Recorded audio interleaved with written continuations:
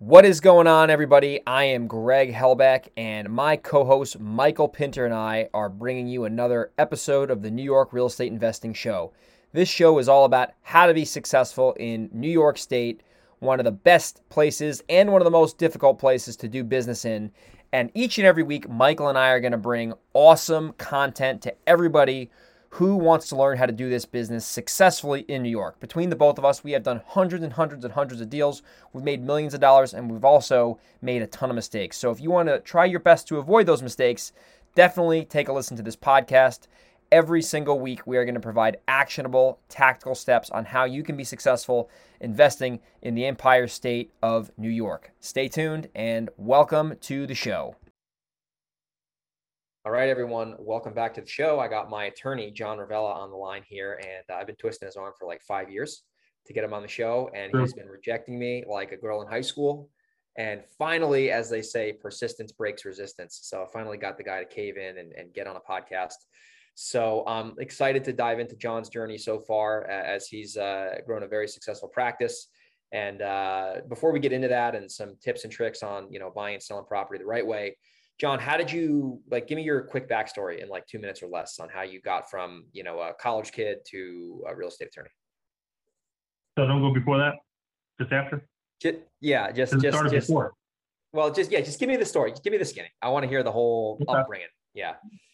I grew up in a blue collar town. A lot of my friends had run-ins with the law consistently. I would go to court with them often just to, support in general, and found it interesting. But my initial inclination in college was to go to be a doctor. Have some health issues in my family, so I was going to be a doctor. So I went to work at Cornell Medical College and during summer breaks from college. And the doctors there convinced me that it was a dumb idea, that doctors have a horrible life. They can't really start a family until they're older. And if I wanted to have any sort of life before that, I should look into some other profession. So I was like, well, I'm a senior, so it's kind of late, but I guess I'll try. So I went back to undergrad again and felt that I could try something else, what was a good profession. And there's a law school on campus, so I didn't have to move or go anywhere. And I stayed on campus and went to law school.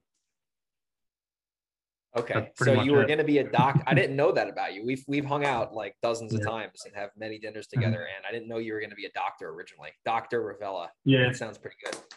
Oh, I'm Dr. Law now. Still good, right? Dr. Law. JD, baby. JD. That's there we awesome. Go. That doctor something. Yeah, for sure. So you went to law school and then you started out, you were not working for yourself. You were working for a law firm. So how did you get into that? And what was your first couple of years in the legal field like? And then how did you eventually transition to being a, solo? When I first got out of law school, in New York, you have to get barred first to do actual law work. So before I took the bar, I was a contract paralegal for a big firm in Manhattan. They did mergers and acquisitions at Paul Weiss. So really it's just doc review and kind of learning the big, huge law firm practice. And I was like, I wasn't really feeling it. I would leave for work at 6 a.m. and get home after midnight, Monday through Friday. And then Saturday was usually 9 to 9 and Sunday was 9 to 5. I already had a small baby, so I was like, this isn't really working for me. So I was looking around, and at the time I was living in the city. So we were looking back where I grew up in Walden, New York and Orange County. And the firm in town, they were friends of the family, and I inquired there if they were looking for any attorneys to come in. I was taking the New York bar and wanted to get started, and they took me on. So for 3 years, give or take, I worked at Jacobitz and Gubitz in Walden, New York, and did mostly litigation, employment practice, sexual harassment, discrimination, that kind of work. Dabbled in everything, really. And from there, I became the village manager in Walden. And part of my contract says I'm allowed to practice law for so many hours a week to keep my practice alive and things. So friends were getting into real estate. I started covering closings for them and just kept going ever since. It was probably like the last 12 years or so. Yeah.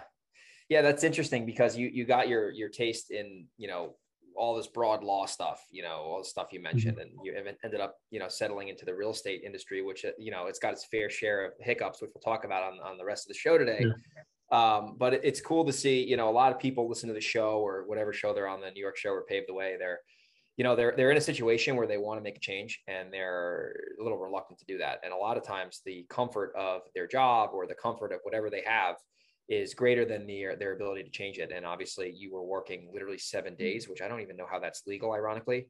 And you were like, you know what, I got to, yeah, that's crazy, bro. I mean, that's Yeah. serious work. I feel like I bust my balls, and that's nothing compared to what you were doing. I work, decent amount, but I also screw off quite a bit. But yeah, it's cool to see you make the change, and I'm obviously glad you did that, as well as the 7 other top investors you work with in our area. So we appreciate your old law firm working you to the bone to get you to make the change to then come up to Orange County. So let's just start to cover the nuts and bolts now on really how the process is in New York and why it's different. Because I have, people I know, and I still do a fair amount of business in other states, California, Texas, Pennsylvania. And honestly, it's really easy. You just sign a contract with a seller and you're in contract, you go to title or escrow and you close, and it takes like a week if you have all your ducks in order. But like, what is the process like in New York if people aren't familiar with a transaction when you're buying a transaction, let's say off market from somebody? Like, what does the process look like from a legal standpoint and a contract standpoint? So New York's very different, and it's an easy answer initially is that due to litigation. So the rules changed as people were getting sued under contract, so the practice changed. And even in New York State, it's regionalized, the practice. What do you mean by regionalized? Like, what is that like? So Yeah. Hudson Valley, Long Island, New York City really gets into, you get an offer, the offer gets accepted, the seller's attorney drafts a contract, sends it over to the buyer's attorney, they review it. Either you had inspections already and there's an issue, you have a repair rider, or they didn't have inspections already and you have a contingency on getting inspections. Then the buyer's attorney will order the title, the banks will order the appraisal, and you'll keep going through underwriting. In the northern part of the state, from say Albany up and Albany west, the seller's attorney orders the title, and they actually pay for part of it and usually provides a survey. That's just not the way it's done in this part of the state. In anywhere in New York State, title companies have a much less important role than in other states. I'd say about a third of the states are title driven. So the title company takes in the money, they distribute the funds. New York is an attorney driven state. So the attorney gets the money and distributes the funds either through the seller's attorney or the bank attorney or whoever's involved. But the attorney does it, not the title company. And in some states, you even have a realtor do it. They're realtor escrow driven. So it's a little different. It's kind of weird. Even in upstate New York, when you have that initial offer, usually you'll have to put like $1,000 in escrow with the realtor to start. And that's just not how it's done in this part of the state. So it's a little different from different areas. Yeah, I found that was a big roadblock that happened to me when I started. Is we were getting a lot of accepted offers, even though we really didn't know what we were doing. And what happened was like we were trying to go into contract with attorneys, and we didn't have money for deposits. So we were like kind of stuck in between a rock and a hard place. So I eventually said, fuck this, I'm going to Texas and I'm going to start making money in Texas, which ended up working out really well. And because of that, I'm, back in New York doing business, mainly because of me going to Texas and figured my shit out for a while. But like they say, the grass isn't always greener. But the big benefit that I'll mention, and we'll talk about this in detail in a minute, is in New York, from what I've found, and Michael, my co-host who isn't on today's call, it's very difficult to get into contract in our part of the state. Let's call it Southern New York, the city, Long Island, the metro area, right? Not upstate, even though people in Long Island call Westchester upstate, which is ridiculous. But side note, even though it's hard to get into contract, it's extremely difficult to get out of contract from a buyer standpoint, like when a seller signs with you. So just talk about that real quick on because in some styles, I'll give you a quick example. I remember in Texas one time we had a deal. We were going to make a fortune on this thing, and the seller ended up giving us 2 of these middle fingers if you're not watching the YouTube. And there was really nothing we could do. I got $1,000 as like recourse, but it really, I couldn't enforce shit, and it was a whole mess. So really, like in other states, like you're really not safe until you get the settlement and the deal funds, right? But in New York, it's a lot different. Like if a seller signs a contract, it's bilateral, and there's a deposit check that clears, like what happens? Because like this is a whole big benefit that I talk about investing in New York that people don't really realize. New York State, the parties are bound once they're fully executed by both parties. So the buyers sign, send an escrow deposit, which is the good faith funding.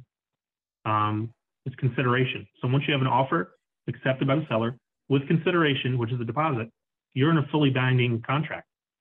So for the seller to get out, he either has to come to terms with the buyer or sell them the house. The buyer, on the other hand, they have a different option. They can either forfeit their deposit, which is one of the conditions in most contracts, and walk away, or negotiate some better term with the seller. But that's really the only options they have. And the seller, the option for the buyers, it's called specific performance. Yeah. So what is that? Most New York State contracts, you get a term which is called specific performance. So if the seller decides, oh, no, I'm not selling you anymore, the buyer's like, that's nice. I have a contract that binds you and says, if you don't want to sell to me, I can sue you for specific performance. I can make you specifically perform to sell me this property. And that's because you can't get another piece of property exactly like that anywhere in the world, because there's only these GPS coordinates in the whole world for this property. So it's impossible to give me an identical property. Interesting. So that's why the courts have ruled that way. Okay. So when you do, let's say someone does a specific performance. If the seller just says, you know what, screw you, I don't care, I'm going to just stay here forever. Can the buyer, in this case, can the buyer in New York, can he actually sue the seller instead of to close? Can he sue them for the purchase price and basically say, okay, well, if you don't want to sell me this house, I'm going to sue you for $400,000. Let's say I'm buying a house in Long Island, and that's pretty much normal out there. Yeah. So it's either specific performance could be that, and it's an option. You can always settle for anything you want, but a court's going to force the sale or force you to settle. So it could be for the amount of the purchase price. It could be more because you can't find an identical property somewhere else. So say you're in contract for $400,000, but it's going to take you $470,000 to find something adequate, and the judge finds that reasonable. He's going to award you $470,000. Yeah, that's, if you're a seller listening to this, you better listen up. I doubt sellers that I buy from listen to this show, so I'm not too nervous about that. But that's a big thing in New York. That's a big thing in New York, which we're going to actually transition into wholesaling in a little bit. But a lot of people don't understand this. It's very hard to get into contract. It takes time. That's why. It sometimes takes a couple of weeks. But once you're in, there's no getting out, right? And another thing that throws people off, John, what is a normal deposit that even like investor clients like me and Larry put down? What is that normally? Because the reason I'm saying that is because there's some other places where you can put down $10 and you have a fully binding bilateral contract, which is insane. I've done that dozens and dozens of times in Texas, and New York, it's like a whole nother planet. Yeah, technically you're bound if you give $1 because it's considered consideration. But in New York, you're giving 5 to 10% minimum on a contract.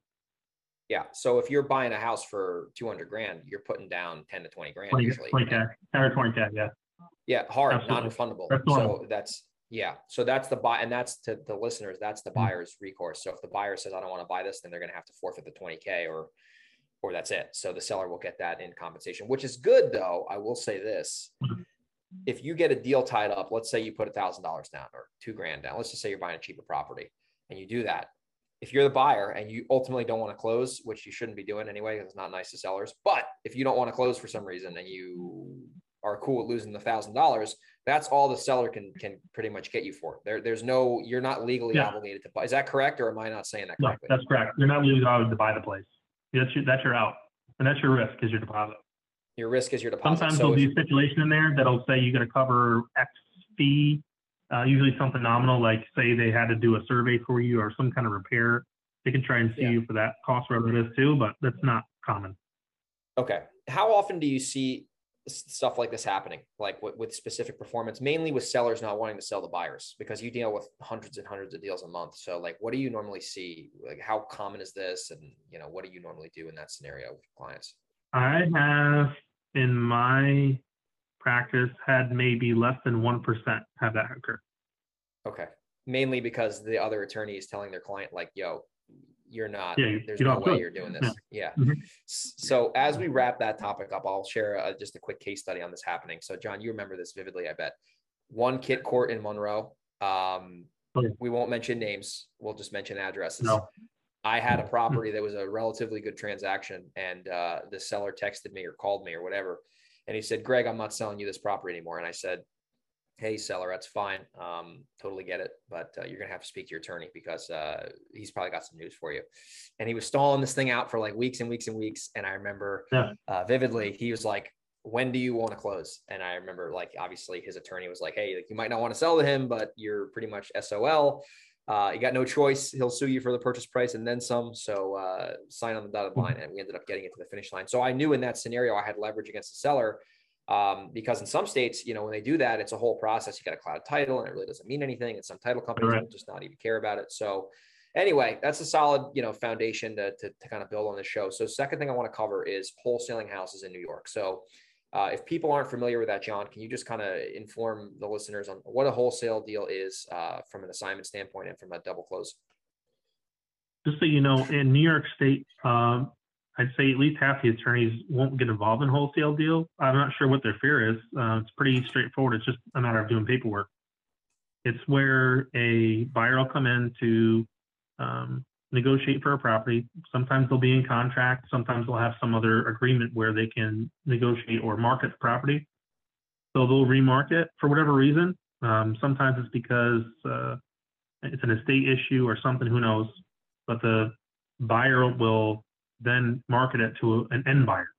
So say it's an investor that's going and just looking at properties and they're marketing, looking for property that's available, and they'll find something, they'll get into contract with a seller for a certain price, usually because there's some issue with a repair or something, who knows. But something that an investor might not want to get involved with, but an end buyer who's going to make it the forever home might, be okay with. And that person will contract, the wholesaler will contract with the end buyer for a fee and be the buyer on the end closing. So there'll be contract between the seller, the wholesaler, and the end buyer. And paperwork in between will be deeds, transfer docs, and it's not really too complicated, but for some reason, some attorneys don't want to get involved in it. I haven't really had much issue with it in my field, though. Yeah, I know. And that's why we like using you, because you're okay with doing those types of transactions, which are totally above board and legitimate, assuming you do the right paperwork, which is why you get the right attorney. My question for you is, in New York State, I know it's, Long Island's a little different from where we do business, and, Westchester's a little different from Orange County. What have you seen? Have you seen the assignment be easier, or the double close, which is actually when you buy the property for a minute and then resell it? Like, what have you seen to be more straightforward, just to make sure a lot of these transactions are going to happen? If you get the seller to sign off on the assignment, it's a lot easier. There's not a lot of interference as opposed to double close. But you can double close. They don't really have anything they can say about it if you're double closing, but they'll try and cause a problem with it. There's usually more hair in a double close than there is in an assignment. As long as you have a seller willing to sign off the assignment, it's easier. But otherwise, I don't really have an issue with either one. But it seems that the assignments are easier and cost less to the wholesaler. Yeah, if you can get the seller to agree. Yeah, they definitely cost less. There's less fees involved. So that was actually my second when you do question. a double close. If you double close, you're paying transfer tax twice. If you're covering their costs. Yep. And you're paying for filing 2 deeds. That's really the difference. Yeah. And it's a little bit more kind of like, just a little more logistically kind of a pain in the ass. But the assignment, that was my next question, actually. If I get a contract, if let's say an attorney sends you a contract on the deal I'm buying, and then we say, okay, we agree to everything. We want to add, these 4 items in a rider, which is basically an addendum, which is an addition to the contract. And it states that the buyer can assign without the seller's consent. Do they need to sign again, or are you good to go to assign that and the seller doesn't have to sign again? Because California, it's a whole other animal to do assignments. If they sign the contract that allows an assignment without, if you sign a contract and they sign the contract with assignment without consent, then you're allowed. That's one of the contract terms. Okay. That's good. Because in California, Because in California, I do this a lot. You sign a contract that states that the buyer can assign the contract for a fee without the seller's consent, and there's no attorneys involved, so it's a little hairy. And then what happens, gets real scary, is you assign it, right? Now you assign it, and you're pretty much out of the deal until it closes. And then the seller asks to sign another document at closing stating that they are aware that this is being assigned, even though they already acknowledge that it's being assigned. And sometimes they're like, wait, what the hell's going on here? What? This assignment? So it kind of causes a little bit of drama. And that's a California, it's a very disclosure heavy state, kind of like New York. It's similar with how the laws are structured and a little complicated, very litigious states. So the big takeaway for listeners, honestly, when it comes to wholesaling in New York is, number one, you need to work with an investor-friendly attorney like John or whoever, because if you're working with an attorney who doesn't do this or is not familiar with this, they're going to tell you a lot of stuff that just quite frankly isn't true. They're going to say, oh, you can't do that. It's not allowed here. They're going to say all this crazy stuff that's obviously not true. And it's going to make your job a lot harder as an investor because you're going to have deals that probably make sense, but logistically, your attorneys are going to kill the deals for you. So you got to just know what you're doing. You got to work with the right people. So last thing I want to cover on the show, because I know you're a busy guy, you got a bunch of closings, so I don't want to hog you up too much here on the podcast, is tenant landlord stuff, tenant landlord cases. This is something that is getting very common now as the laws are changing with COVID being over now. What is the process like in New York to do two types of evictions? The first type of eviction we're going to cover is a holdover, and then the second type of eviction is a non-payment, right? So what are the processes look like in New York, and how long does it take? And let's just kind of cover that, chop it up a little bit. So there was an act passed in 2019 under Cuomo that made evictions 3 million times worse. Yeah, they were already disgusting in New York to do evictions. Now it's a lot harder. So during COVID, forget about it. But now you have to give certain notifications. The notifications change, the time limits change. So you have to give, for a non-payment, a 5-day notice and a 14-day notice. Then the petition to go to court. For a holdover, it's a way harder process than it used to be. It used to be a 30-day notice. That's pretty much it. Now the tenant has lived there for a year and a day. Well, actually less than a year is 30 days still. A year and a day to less than 2 years is 60-day notice.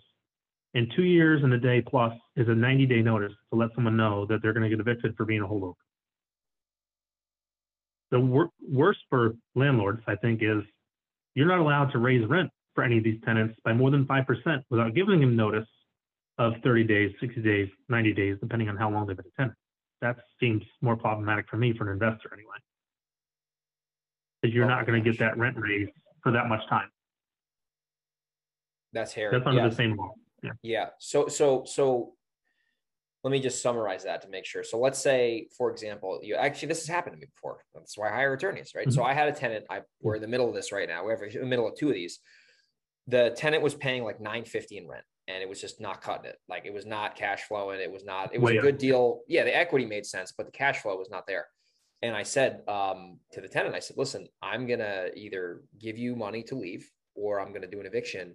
But either way, like, this is not going to work. Like, you're going to have to get out. And we ended up getting into this whole thing and we worked it out. But let's say I were to tell the tenant, you know what, if you want to stay here that bad, I don't mind it. You have to pay market rent, and market rent on this property is like $2,000.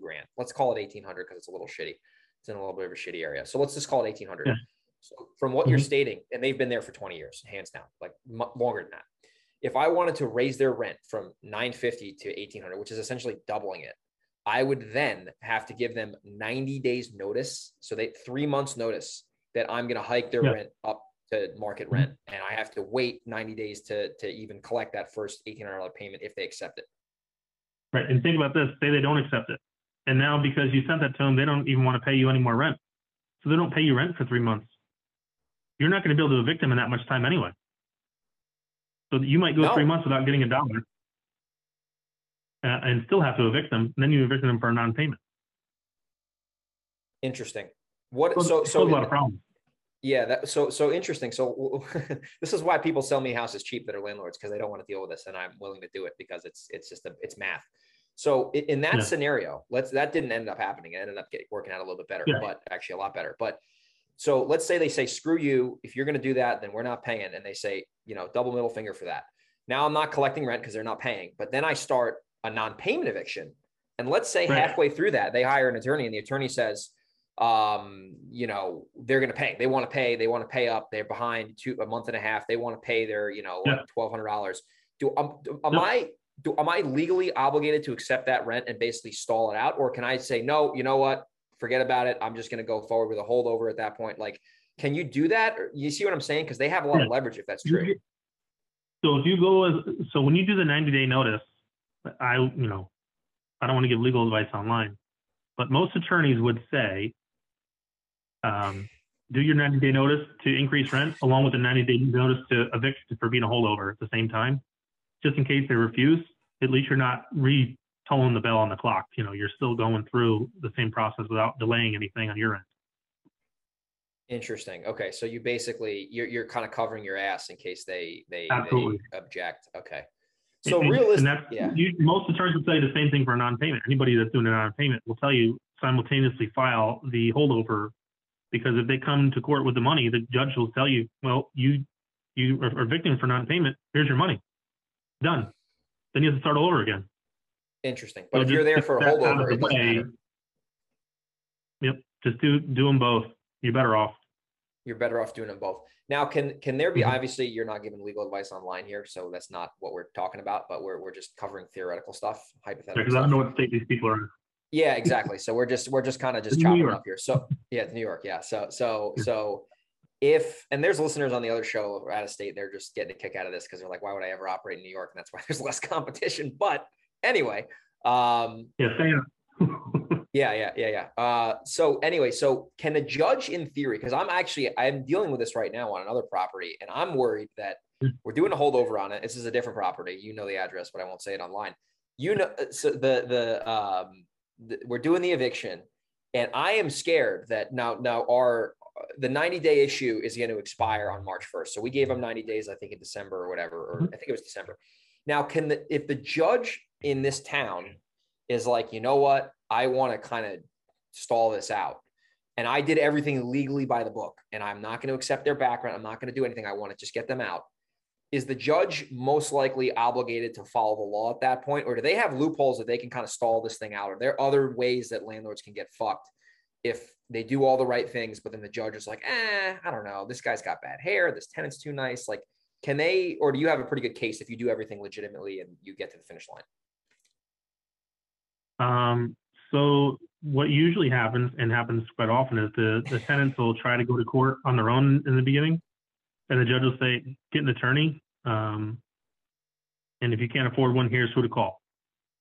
So they'll likely come with an attorney the next time, and that attorney is likely going to get and ask for an adjournment, and the judge is likely going to accept it. So you're likely not going to court the first time and ending it. You're going to go more than once. Oh my God. How long is it normally? 30 days? The court's not every day, so it's going to be a while, especially in the town court. You're looking at twice a month. So. Oh my gosh. Can they keep stalling it some out? Calendars are few far between. They can get it a couple times. It's not forever, but they can get a couple of adjournments in there legitimately. Unfortunately for landlords. Yeah. So what is your advice for people who want to be landlords, either in New York or states that are very tenant friendly? Like, what's your advice besides don't invest there? Like, that's obvious, but people who are still willing to go the distance, what is your advice as a, not legal advice, but just if you were, just a consultant or whatever, like what would you tell investors to really look out for if they're going to start getting involved? Because I'm involved. I mean, a lot of our friends are involved. So this is a whole big mess that goes on in New York. Yeah, you want to make sure you're getting sufficient rent to cover yourself should they have any of these issues. And you can put in your leases and your rental agreements that they have to cover your fees and attorney fees and costs.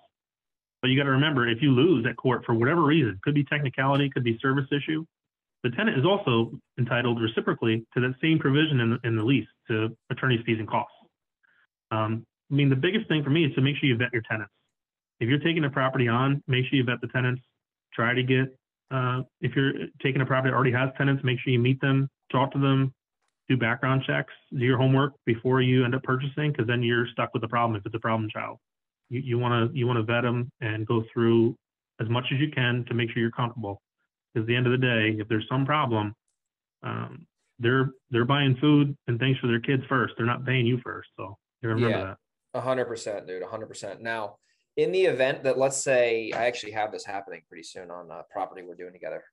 When I say doing together, he's representing me. We're not JV in it. But now this tenant's here. They have a lease until, I think, June. So can I do a holdover in April to start that? To basically say, like, hey, like, I'm like, you're paying rent right now. I'm honoring your lease. You're not renewing the lease. Yeah. You're not renewing the lease. But I can, it's the same deal. I can basically say, listen, you're going to have 90 days to figure your stuff out, but I'm just letting you know in advance, this is going to be the case. That's what I'm going to end up doing. Unless the lease expires June 1st, you do 90 days ahead of that before June 1st. You give notice that it's expiring and you're not renewing. That's 90 days notice. That's it. Yeah, it doesn't have to already be expired to be a notice. Yeah, for sure. Cool, man. Well, this has been fun. I want to wrap it up with a little bit of just not rapid fire, but like just you interact with a lot of successful people on a daily basis. You have, hundreds of clients. You're involved in hundreds and hundreds of transactions a month. So you see a lot. So from your successful clients, what are some habits and traits that you see that just kind of from like a third party view that maybe separates them from, the majority of people trying to make money in real estate, which, you can make a lot of money, but you can also do a lot of stupid shit and lose money. Yeah. What are things that you see? So the really successful ones have people that are out there vetting the properties a little more thoroughly.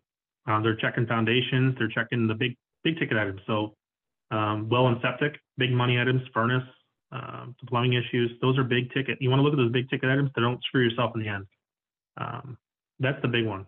The other things that really help is making sure you have good representation, because some of these sellers you're getting investment properties from, they'll put in weird stipulations and contracts that really screw you over as an investor, especially if you're trying to assign or double close, especially about tenants taking over bad tenants. You want to get the rent rolls, you want to get current leases if there are any, and get some history on them to make sure that you're not getting into a bad property or bad investment.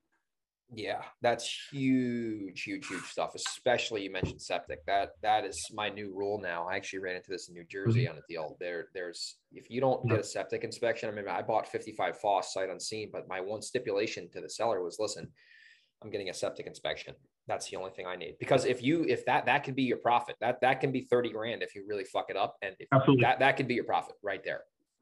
Like, you know what I mean? Like that, and those things that you got to be aware of. And you unfortunately got to get bit a couple of times to probably learn that, right? It's easy to hear this on a podcast, but until you get kicked in the face, you're not really going to emotionally connect to that lesson we're trying to share. So definitely do your homework, get good representation, and do your business one deal at a time. I see a lot of people, they try to, get 10 houses a month or 15, because they see people online doing it. But, your business success is going to be built on one deal at a time. It's not going to be, trying to get 15 houses at once, because that's probably going to lead to errors that John just mentioned, where you're not doing your due diligence, you're not getting into contracts that are making sense. So that's great advice, man. And I know you see a lot of it on the daily. So I really appreciate you coming on the show and sharing some wisdom on how it works in the real estate game, especially in New York. If people want to, connect with you and they want to potentially have your firm represent them in transactions, what's the best way for people to reach out to become a new client if you have the availability? Well, email is probably the easiest, because I have 3 people checking the email all day. It's probably getting looked at between 7 a.m. and 3 a.m. every day. So they're going to get responded to pretty quickly that way. That's probably the fastest. And then there's other ways to reach out, but I mean, that's probably the quickest and easiest. Okay. Is the email, can I share your email? Yeah. It's more important to let everybody know what's on your hat. What hat is that? New York Jets. Yeah. Some choices that people make aren't really, really wise ones sometimes, Fun to be on a podcast with a Jets fan. Well, I'll tell you what, I took my brother to a Jet game. I know. I took my brother to a Jet game for his birthday with my dad, and they got spanked by the Patriots. And I said, maybe I'll get a new hat out of it. So got this hat. It fits on my head well. It could say, Penis Face Club or whatever, but the hat fits really well. So I figured I'd just wear it. It's green like money. It's perfect. That's right. That's right. So if people want to connect with John, his email is johnrevella@hotmail.com. Anna will put this in the show notes. It's John, JOHNREVELLA @hotmail.com.